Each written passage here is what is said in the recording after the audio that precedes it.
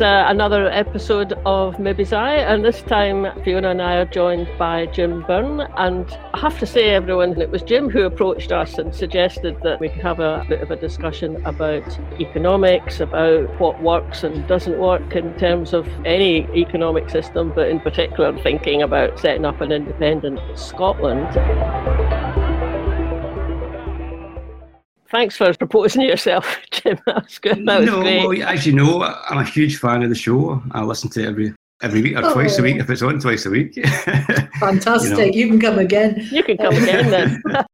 Maybe just to kick things off, you've been writing this series of articles on Byline Scotland about economics and your thoughts about it, So first one I read was called Putting Citizens in the Centre of Economic Policies. And I went, well, there's a good idea to start with. Yeah, so absolutely. Do you want to tell us what made you start writing those articles? Okay, well, as you know, 2014, there was a lot of stuff around the currency and the economy and all that. And a lot of people said that was a weakness that caused the no side to win and the yes side to lose. So I suppose that's been in my head ever since. I have been somebody that's not really stopped thinking about independence since there. I suppose I've continued campaigning, whether it be on Twitter or talking to people or thinking about it. I did a wee bit of economics at university. I did a social science degree and I did economics as part of that. And then I did politics and economics in my honours year. So I had a wee bit of that kind of orthodox neoliberal model about how the economy works, this idea that everything balances out in the long term, which of course is all based on assumptions which are not true. I can't remember exactly what hooked me in, but I started listening to quite a lot of podcasts related to economics, and I started listening to podcasts which were about something called modern monetary theory. And when I was starting to listen to those, my head was kind of turning. I was hearing things there that I'd never heard before about how the economy worked, and I was getting quite excited about it and how they had a different approach, which was not the orthodox neoliberal economist approach. This thing about MMT was taking a much more practical, in my view anyway, idea of what the economy was and how it worked, which was based on this idea that if you look at what's happening in the economy, if you follow the flows of money through, from a macroeconomics point of view, then you could figure out how it works that way. So instead of having a big model which teaches you what you can expect when you pull one lever and something else somewhere else in the economy does something, you put interest rates up, what does that mean? Well, our model says it means this. As you know, the banks have been using that model recently by putting up the interest rates, thinking that will bring down inflation, despite the fact that there's no evidence that it will.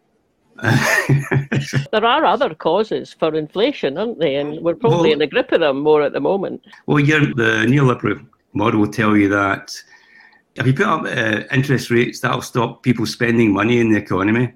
And it's because there's too much money chasing too few goods that puts up inflation. Well, of course, nobody's spending any money, and there's no evidence that people are spending any money more than normal. So that's clearly not why inflation's going up. But why inflation's going up is pretty obvious to everybody. It's because there's a war. It's because of Brexit. It's because the price of gas is going up. All of these things which are absolutely obvious to everybody, but they're not in the model that tells you to put interest rates up. But they just put interest rates up anyway. So you've got this model that doesn't seem to apply to the real world. And for me, modern monetary theory offered a much more practical approach, which says looking at how does the economy actually work? Where does the money come from? Where does it flow to? If you can follow these flows, then you get a sense of how the economy is working in practice, and then you can extrapolate from that, and say things from that are entirely different from what you would have said if you were basing it on this model. The thing that we often hear is the household budget kind of model. And whilst that probably does apply to Scotland with a fixed budget, that doesn't apply to currency issuing states, does it? And the role of tax is something that I'm still trying to get my head around. I mean, we hear tax discussed as if you need to raise tax in order to spend. Yeah. But under modern monetary theory, that's not necessarily as straightforward as that, is it? Modern monetary theory is looking at the economy and saying, well, for example, where does money come from? So that would be a simple question. Where does the money come from? Well, all the money tends to come from governments they spend money into the economy. That's not actually controversial. That's just the way it works. If you were to look at the papers by the central bank in England, they will tell you that that's the case. They spend money into the economy, and that's where the money comes from. So every single pound note, UK pound note that you've got in your account, that you've got in your purse, or that you've got under your mattress, all came from the central bank. All the UK pound notes came from there.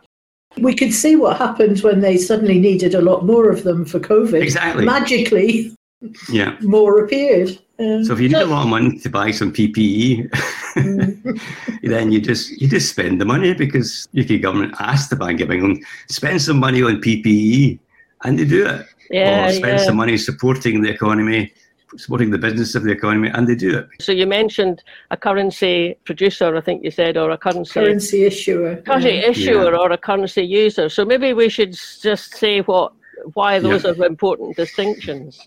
There are two types of governments in the world. There are those that issue currency. They're called currency sovereign governments. And then you have governments in countries that are just users of currency. The UK, of course, is a classic example. Westminster issues the currency. Scotland just uses it.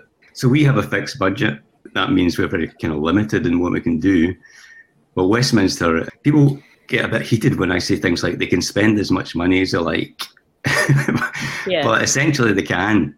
Whatever the policy priorities are, they can spend the money to achieve those priorities. Now, clearly there are some things that will limit how much you can spend. Clearly, if there's nothing left to buy, then that would be a limit. So if everybody in the country's employed, you can't employ more people. If all the goods have already been bought up to the point where no more can be produced, then you get something called inflation. So inflation's a kind of limit to the amount of money you can spend. But essentially, the government can make as many pounds as it likes, up to the point that we have inflation. When they talk about borrowing money, they're borrowing it from themselves. More or less, that's the thing, Printing more. Yeah, that's right. They call it borrowing because, of course, that's quite a good way of masking some of these ideas. Mrs. Thatcher in the 1980s said the UK government's a bit like a household. Now, that was a great thing for a Tory to say, because they can then say, well, we've run out of money.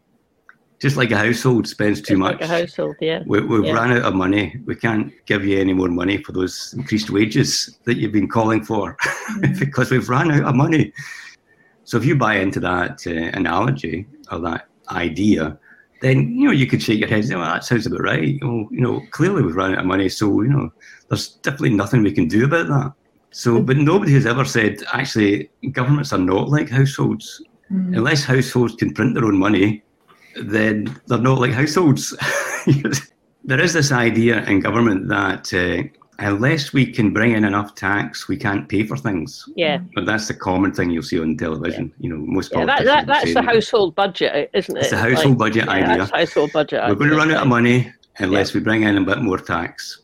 And again, when the government spends money into the economy, so we've now got money in our pockets, and then we give them some of it back in our taxes, right? So we are giving them money that they gave us back in our taxes. But the government made the money in the first place. So how come our taxes are the things that they need to spend on the health service, to spend on whatever it is, a new bridge or PPE, when it's them that made the money in the first place, that put into our pockets, and then we gave them it back? During the war, you heard this thing called war bonds, right? We need to raise some money to make arms for the war and all that kind of stuff. And what we're going to do is we're going to sell some government bonds. You're going to buy them, and that'll help us to raise money so that we can fund the war. So that's the story, which people think, oh, we're giving the government money, but actually that's not why they were doing it. They were doing it to reduce inflation. Actually, what they were trying to do was to take some money out of the economy. Out of the economy, yeah. Yeah, because what happened during the war is that women started coming into the workforce. Clearly were needed. Women were needed to make the armaments because all the men were away. Yeah. And we had something called full employment, So lots and lots more people were getting paid, and those lots and lots of more people were spending their money, and that was driving up inflation. So Keynes and his crew thought, oh, okay, how do we reduce inflation? Well, we need to take some of the money out of the economy.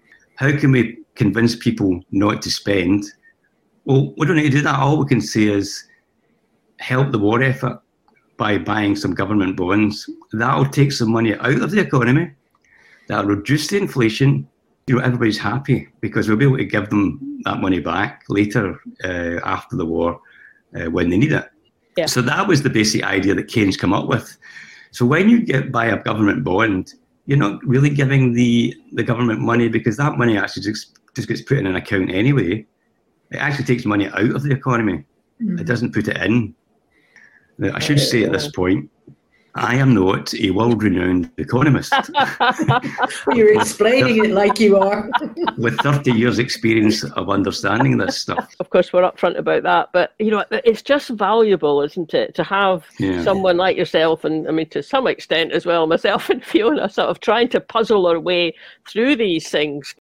You've said a few times, and I nodded my head at it, but to the phrase that the government spends the money, and now I'm going, does it spend the money? What is it? Right. What is the government? The spending of money and the raising of taxes are two different pieces of legislation. They're not linked in any way, which I'll let that linger for a bit, because it's important. They're not linked. Yeah. So the money that you spend or you give to the government in your taxes, that money it does not put in a big pile, which the government then takes stuff out of and spends until it's all gone. That tax is basically destroyed. It's a bit like when you go to the pictures and you give them their ticket and they rip it up, put it in the bin. All it means is that you paid your taxes or you've properly paid for your ticket to get into the pictures.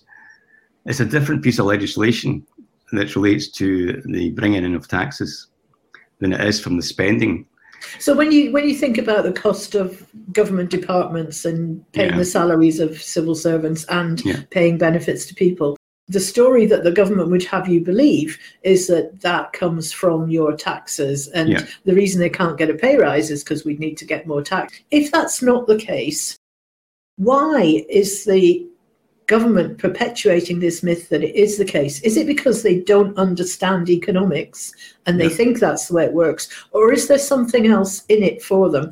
If you can print money, why do we need austerity? Because there are people suffering mightily, particularly at the moment. And if that is a lifestyle choice that's been imposed on them by the Westminster government, is it just cruelty? Is it that they like to know there are poor people because it makes them feel richer? What is in it for them?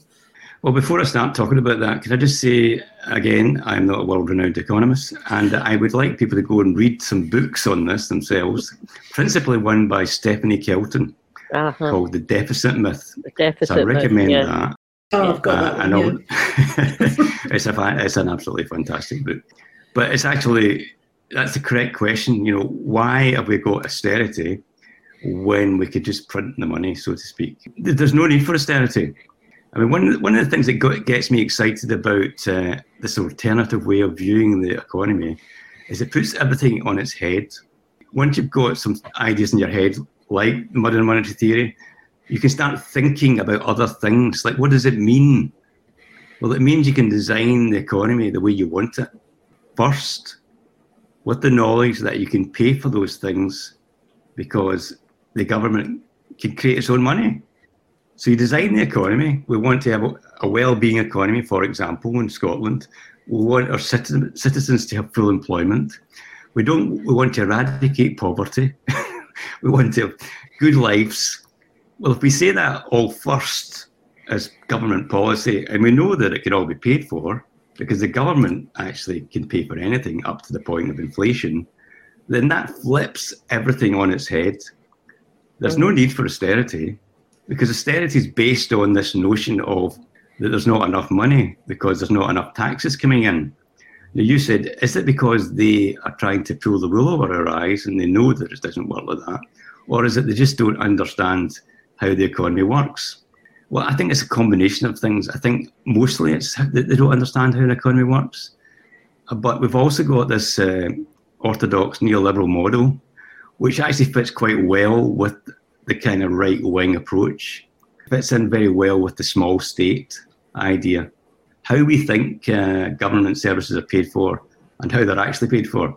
And I span the story about you give your taxes, they spend your money, all the taxes, until it's all gone. And then they say there's no money left. They then have to borrow money, and that means they have debt, and then they have to service the debt. And then they get into the spiral of not being able to service the debt and can't get any more taxes in. And then they have austerity. Because they we need to stop spending money. We need to have austerity. But why would you do that to your population unless you hated them or there's something in it for you? Is there some people getting rich off the back of austerity? It's funny you should say that. Again, modern monetary theory says that there's always two sides to the money. There's the spending of it, and there's the people who get the money that you spent. Government services are not paid for by taxes. How are they paid for? And that spiraling story of austerity, there's some things that are not in that story. When the government spends money, this idea that they're spending money till it's all gone, where does it go? It gets spent into the non-government sector. You, where we all stay, the country, it's getting spent into the country. The country's getting, I suppose in some sense, richer because the government's spending money into it.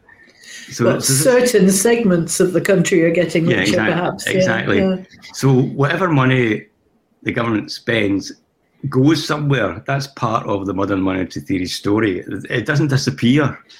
If you know what I mean. We're not getting poorer. Because that's the weird thing about government spending. They call it a deficit if you spend more money than you bring in taxes. And that apparently is a bad thing. You know, we're always trying to get the deficit down. What is the deficit? Well, the deficit is the money we put into the economy more than we took out. So now we're all a bit richer than we were before. There's lots of things about the way that the economy is presented on your TV by economists and politicians that makes absolutely no sense whatsoever. If the balance isn't that the people who live in the country are getting it spent on them by way of better services and better lives, if that's not the case, then the government is doing better than the people. If there's a deficit is in the public spending, where's the credit that balances out that deficit? Well, you're right. The credit is, I suppose, the difference between the tax income and how much is spent. So deficit that's what the definition of the deficit is. The Bank of England's created money to spend into the economy. It's not necessarily a real thing. It's just that they've got this amount of tax we brought in. We've got this amount of money we spent. The difference between the two of them is called deficit. And that represents the amount of money that's still in the economy that hasn't been taxed back yet. All right. If we think, well, what is a surplus? Right, a surplus is when less money was spent into the economy than was brought in taxes. Right. So now the main non-government sector is poorer. So when you're poorer, that's austerity. Yeah. When you're poorer, you tend to have a depression in the economy. Yeah.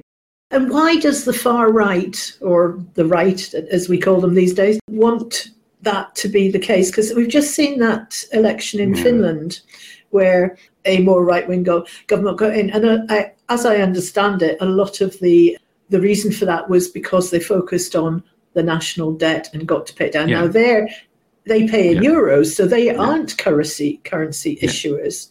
They're currency users. So maybe that's the difference. But I never quite understand where is the benefit in treating people badly via austerity. You believe in the small state, right? Which tends to be a right-wing kind of idea, is that we'll have a small state and government is bad, the market is good, right? So let's not have any kind of government intervention because that would upset the neoliberal model, which is one of balance. You know, if you let the market do its thing, everything balances out and it's all for the good. If you've got the idea in your head, everything must be paid for by taxes.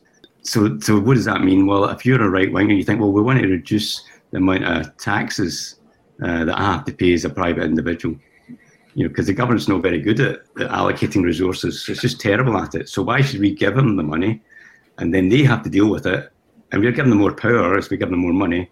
Why not give them less money and keep it all in the economy? It has a logic within that model that makes sense. I mean, it must matter where in the economy it ends up, doesn't it? I mean, it does. If it ends up in, profits for, a manufacturer or some sort of business, and I'm not meaning that there's profits a dirty word particularly. I mean, nothing wrong with profits, but then what do you do with the profits? So if the profits mostly end up in the bank account of the shareholders, but not say put into R&D or not put into expanding and making more jobs or giving back. So it must matter where it ends up in the economy, because the one thing that's really awful when you look at the difference between high and low incomes and inequality in countries these days, well, particularly the UK, it's massive, the difference between the lower paid and where all the wealth is. One of the things about MMT that people say is, well, Jim, if the government can make money themselves, why do you bother taxing people in the first place? why are taxes necessary? So then you would turn to Richard Murphy and he would explain it to you, and he would say something along the lines of, well, we need to have taxes because that legitimizes the money in the first place, the currency in the first place. Taxes are very useful for all sorts of things, and one of them it's very useful for is redistribution of wealth. Yeah. And often the very wealthy don't actually spend their money. They've already got the car and the... So what you need is a progressive tax system where you tax the very wealthy in a much higher rate than you tax the people at the bottom who are very poor, which is not what the UK has traditionally had. The people who suffer with tax are always the poorest people. Yeah, it's a much bigger percentage of their income than exactly. They spend their money, whereas the rich don't. So tax is very useful in the economy, even from an MMT perspective, because you can use it to redistribute wealth. You can make the folk who are poorer less poor, and the folk that are rich less rich, and have less inequality in your economy. So tax is very useful for that. You can use tax to make things that are bad for people more expensive. So you can nudge behaviour. Like the minimum alcohol price. Yes, exactly. Yeah. So tax is a very useful tool. One of the things that Fiona and I were chatting about, I don't think there's any countries that are running themselves using that MMT theory, and it doesn't seem like Scottish Government at the moment are particularly keen on it either. Stephanie Kelton and Warren Mosler. Warren Mosler is kind of the inventor, I suppose, in some sense, brought all the ideas together and called it MMT. He was the man. And he was originally a bond trader, one of these folk that basically was in that kind of high finance world. And it was through all his work that all the realizations came for him that the economy didn't work the way that people were saying it worked. I mentioned Stephen Hale because he said MMT was the first time a new idea or a new paradigm had come along since the 1930s. Paradigms are really interesting things. And I think what we're seeing with the people who can get their heads around MMT, the logic of it, are the people who don't know much about economics, because it makes sense when you just sort of spell it out in the way you're doing with us just now. The people who have the most difficulty with it are the people whose paradigm is steeped in something else. Exactly. The folk that are in it already and they've invested their entire sort of economic education in a particular view of the world, they're reluctant to let go. The minute you get that happening, what it tells you is that, despite sometimes its claim that economics then is nowhere near being having any kind of scientific basis. Let's say we've got to the point where we've had a referendum. I mean, God knows how that's actually going to happen. But say we've done it and yes has come through, and we're thinking about how to run our new independent nation. It's not independent yet, but there'll be negotiations and there'll be a few years, but then it will be. So, have you got any sense of how you would think that this sort of modern monetary theory could be applied? Absolutely. A bit more specifically in Scotland? Yeah, absolutely. Well, the first thing you need to have is your own currency. Yeah. We were talking earlier on, you've got countries who are using other people's currencies, which is incredibly dangerous, because every time you borrow money from another country, that is real debt. So we need our own currency. We set up our own central bank. We set up our own currency as quickly as possible. We then design the economy to benefit the citizens of Scotland. I suppose you could call it a well-being economy, which obviously you need to do a wee bit of thinking, because we want to do it without damaging the environment. That's part of it. Yeah. So you're designing an economy which benefits the people in the country, doesn't damage the environment. And I suppose there are people who are experts in the well-being economy. I would call upon them. We certainly wouldn't be designing Scotland, or in my opinion, the way that the UK is currently being run. No. I mean, this was part of the problem I had with the Growth Commission. We're just adopting everything that was already happening down in Westminster to produce a Scotland that was a small version of what was already going on. Yeah, there's no point in independence unless it's different. What's the point of that? Yeah. I mean, one of the things about MMT is it says that it should not be about economic levers. We should not be worrying about inflation figures, deficit figures, which are always kind of made up anyway. The idea that a country should all have a 3% deficit is just a made up figure anyway. So these kind of indicators should not be things that we are worrying about. We should be thinking, what do we want to do as a country? Yeah. How do we want our people to live? Do we want a 3-day week, for example? Do we want a basic income? Do we want full employment? Full employment, but only 3 days a week. That seems like a full good employment, balance. only 3 days a week. We'd be so creative. Imagine what Exactly. we do. Do we want sort of enforced enjoyment? Well, yeah, it's just amazing. I mean, when you start thinking like that through, it's incredible. It's the kind of possibilities. And, you could think, well, we've come up with a few already, but there could be, do we want half our land to be owned by 500 people? No. Exactly. Well, we'll do something about that. How are we going to look after our highlands and islands?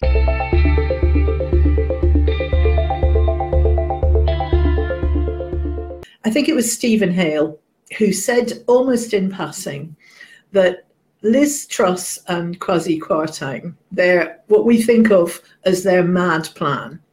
And it was almost, they would have got away with it, or we would have been able to bring it in if it wasn't for the reaction of the markets worldwide. Yeah. So how much are we still going to be, say we go, we have our currency, we decide we want a well-being economy and all the good things we just said. How do the markets react to that, and does that matter? There's two things about that. One is that a lot of MMT economists would say that we shouldn't be worrying about the markets. The market's the things we do. The Scottish economy is the things that we do every day. It's the buying and the selling and the businesses. That is the economy. The financial markets are only doing things if you let them do things. They're only affecting you if you let them do things. You can react to them in a way that encourages them to continue with that, or you can create legislation that stops them doing the things that you're worried about. Yeah. So, for example, one of the things that your sort of Growth Commission type people would worry about is our exchange rate falling when we have our own currency. Yeah. Now, MMT economists might say, well, you can fix your exchange rate. It's not up to them whether your exchange rate goes up and down. You can decide where it sits, or you can peg it to something else or whatever. As far as they're concerned, that's not a problem. So there's lots of things you can do as a government that takes it out of the hands of the so-called financial markets. So that's one thing. The other thing in relation to Liz Truss, which I should address, is the reason that the markets reacted wasn't because she was being an MMT economist. It's because she was making the right hash of the UK economy, and they knew it, and they didn't like it because it was costing them a lot of money and creating a lot of turmoil. So financiers and the financial markets love successful economies. They buy into them. So spending money on your economy is not a bad thing as far as the markets are concerned. If you're investing, they can see you're investing and that'll have a return. And they'll be piling in to invest on top of it. Yeah. So some of it is the perception, of what you're saying is the perception of what the right-wing press tell you is happening. It's in their interest to say that was an MMT problem, whereas I'm saying it wasn't. It's just that she made a right mess, and the market could see that, and therefore they reacted appropriately. There is inevitably going to be a gap between independence and the currency. Now, it might be months, it might be years. We know that's an ongoing debate at the moment. Yeah. But in order for us to start to set up as an independent country, there's going to have to be a massive investment in setting up our institutions, our infrastructure, huge recruitment, all sorts of things. If we cannot borrow, what do we do in that interim period before we have our currency and then we can produce the money? Because we know we've got the resources to back it coming out of our ears. But it just strikes me, if it's going to take, say it was a year for argument's sake, if it takes a year to set that up, how do we make any progress during that year without those borrowing powers? It's always chicken and egg, I think. Is that a silly thing to worry about? Well, I mean, before we're independent, we can't really do anything anyway. No. I mean, we can certainly set up the appropriate institutions, like making sure we've got a central bank, that sort of thing. Yeah. I don't think that is an insurmountable issue in terms of cost. But you're correct to say that to set up a new country takes a lot of money. And we need a new civil service. That's got to be exponentially enlarged. And there's lots of investment required. Now, whether we are still stuck with the pound, which I think is a bad idea, we will always have borrowing powers as an independent country. It will cost us money. There'll be an interest rate to borrow the money. So it'll be a more expensive process, even if we don't have our own currency. We will still be able to do it. And that takes us back to Tim Rideout's golden rule of never borrowing in a foreign currency, which that's sterling will be a foreign currency. Exactly. So that's an interim problem. It's a transitional problem. Thank you. That's right. Yeah, I mean, it's not that we can't do things even if we don't have our own currency. It's just that it'll cost us a lot more. I mean, you said earlier on about the euro. I mean, one of the things about the euro is that if you're stuck in the euro, you don't have the flexibility to do all the things that you want to do as a country within the euro. It's being a currency user again, isn't it? Rather than being a currency user, exactly. The reason that you can make as much money as you like is because it's all related to this thing called fiat money. Yeah. So fiat money is money that's not, it doesn't derive its value from something else, like gold. So in the past, we know that we had loads of gold in the vaults, and you made as much money as much as you had gold to the value of the gold, and it was stuck to that. And then those two things were taken apart. No longer that connection, and you had this thing called fiat money, which was the value. There was no inherent value to the pound note. But the value was that, you had to pay your taxes in it. So the value was if your economy was thriving, if your economy was strong, that always helps the strength of your currency, doesn't it? That's right. But it wasn't connected to a physical piece of something, Yeah. So that's why modern monetary theory starts to make sense. If we want people to buy in, one of the arguments I think is really attractive about an independent Scotland, and one we probably should make more of, is that we can make those kind of choices about, do we invest in our people or do we invest in swimming pools for Sunak's horses or whatever the latest thing is. If we're going to do that, I think we're going to fall apart if our government ministers or Scottish government ministers aren't talking in that language. Yeah. And at the moment, then they're not. I mean, I don't know what Shona Robertson's going to be like as a finance minister. Yeah. It seems something that you think it might be an advantage that she's not coming from an economics background, but it's certainly, neither Kate Forbes nor Ivan McKee nor Gordon McIntyre Kemp either seem to really. Yeah, that's true. All of those things are true. I spoke to them all. Yeah. And yet, Gordon's done all that really good high quality research on people's response to being told about the well-being economy, and he's got the figures to prove how people respond to it so positively, and not just folk who are already yes, but folk who are at still no, and people who vote Conservative, and he still gets really impressive kind of responses from just a simple question. If you could run your economy like that, would you vote for Scotland being independent? So there's a bit of I suppose you're just putting your finger, Fiona, on a bit of a mismatch. If you're a finance minister, you don't really need to be an economist. You do need to be able to, especially in Scotland at the moment, you need to be able to add things up properly and make sure that things balance. And at the moment, it is a household budget because we've got a fixed block grant. So it is the appropriate style. Yeah. Well, I have to say I'm an optimist. You know, I mean, one of the things about, tell us good things. One of the things about MMT is that MMT has been one of those things that has grown from the ground up, not from the sort of centre, not from the centre of power, not from economists that are in place. It's grown from the ground up. Yeah. And in America, it's actually got a bit of more of a foothold. A lot more people know about it. Stephanie Kelton was the economist for Bernie Sanders. Bernie Sanders, yeah. So she was his economist when he ran for president. If he had got in, basically we would have had an MMT economist running America. So it's not completely off the field. It's on the field. A lot of people are talking about it in America. A lot of people are talking about it in Australia. A lot of people are talking about it in Europe. And we had a conference a weekend ago there, 2 weekends ago, where it was kind of the centre of the conference. Yeah. It's something that people are talking about, and it's growing. Yeah. And I'm sure that a lot of politicians have heard the phrase MMT.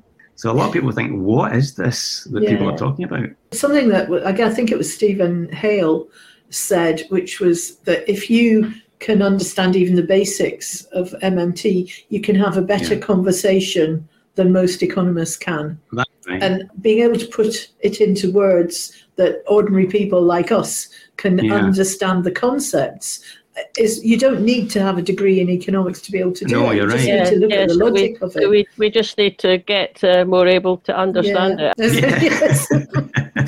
It's a bit like independence. You know, once you've seen it, you can't really unsee it. Well, I mean, of course, the thing about debt is it comes along every year when we have this thing called the JERS report. Yeah. Oh, you couldn't possibly become independent because you've got this huge deficit. I say, well, where did the deficit come from? Well, you know, Scotland's just a huge deficit, but Scotland's got a fixed budget. It can only spend the money it's got and it can't have a deficit. Oh, but JERS tells you that Scotland's got a huge deficit. That's because the UK spends the money on our behalf. Yeah. That's why we've got a deficit. Yeah. And if you look at the sort of timeline for when this huge deficit arose, I think it was somewhere along 2014 when the deficit... The deficit went like that. And then about the time the oil ran out.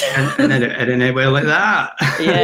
So we've now got this huge deficit, which is money spent on our behalf. I was always going to vote yes in 2014, but I also had a look at how rich we were as a country, and it doesn't take you long to discover that we're probably about at least the 25th or even 30th richest country in the world. I think it was 14th at the time. And yes, exactly. And the French TV news were telling folk in France that while we were having a referendum campaign, although no one. But at the same time, what I did was I went in.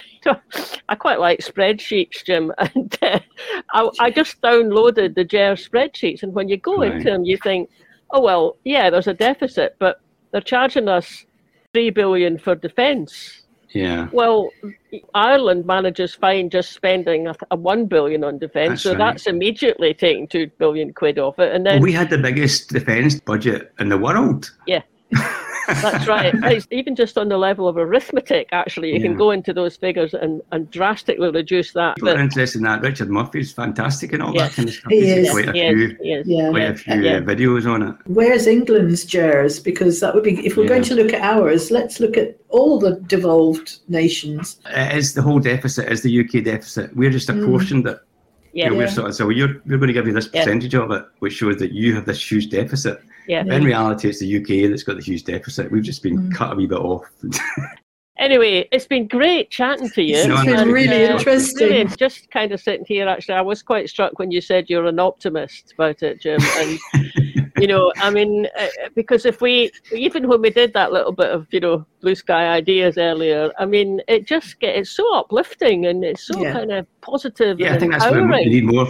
I think I heard somebody on the podcast. It was an English economist. He was talking about Scotland, and one of the things he said was Scotland doesn't need any more figures. What it needs is people to get sort of worked up, get emotional about independence. Yeah. And I thought, he's quite right. Yeah, exactly. All these figures and JERS and all that, it's all depressing. On one of Leslie Ruddock's, nation films, I'm pretty certain it was the Icelandic one. But one of the people she was talking to described Scotland as they thought Scotland was like a sleeping giant.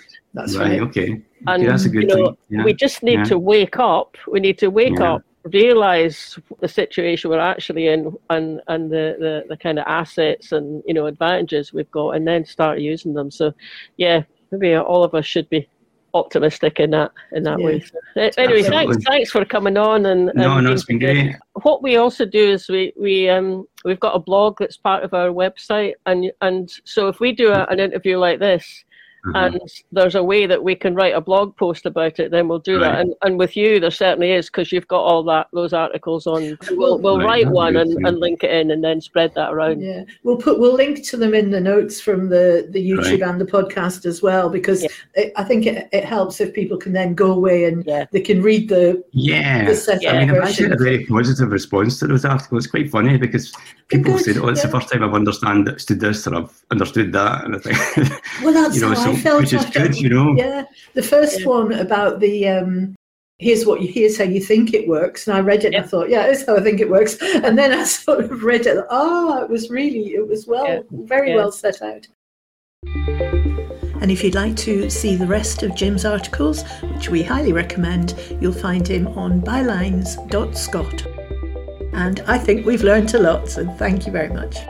Now, a plea to our listeners out there, please share this programme if there's things in it that you think are useful for other people to hear, particularly if they're not yet decided folk, then please do share. And don't forget to subscribe if you haven't already, so you don't miss any of our new stuff. Thanks for listening, everybody. Catch you later. Bye now.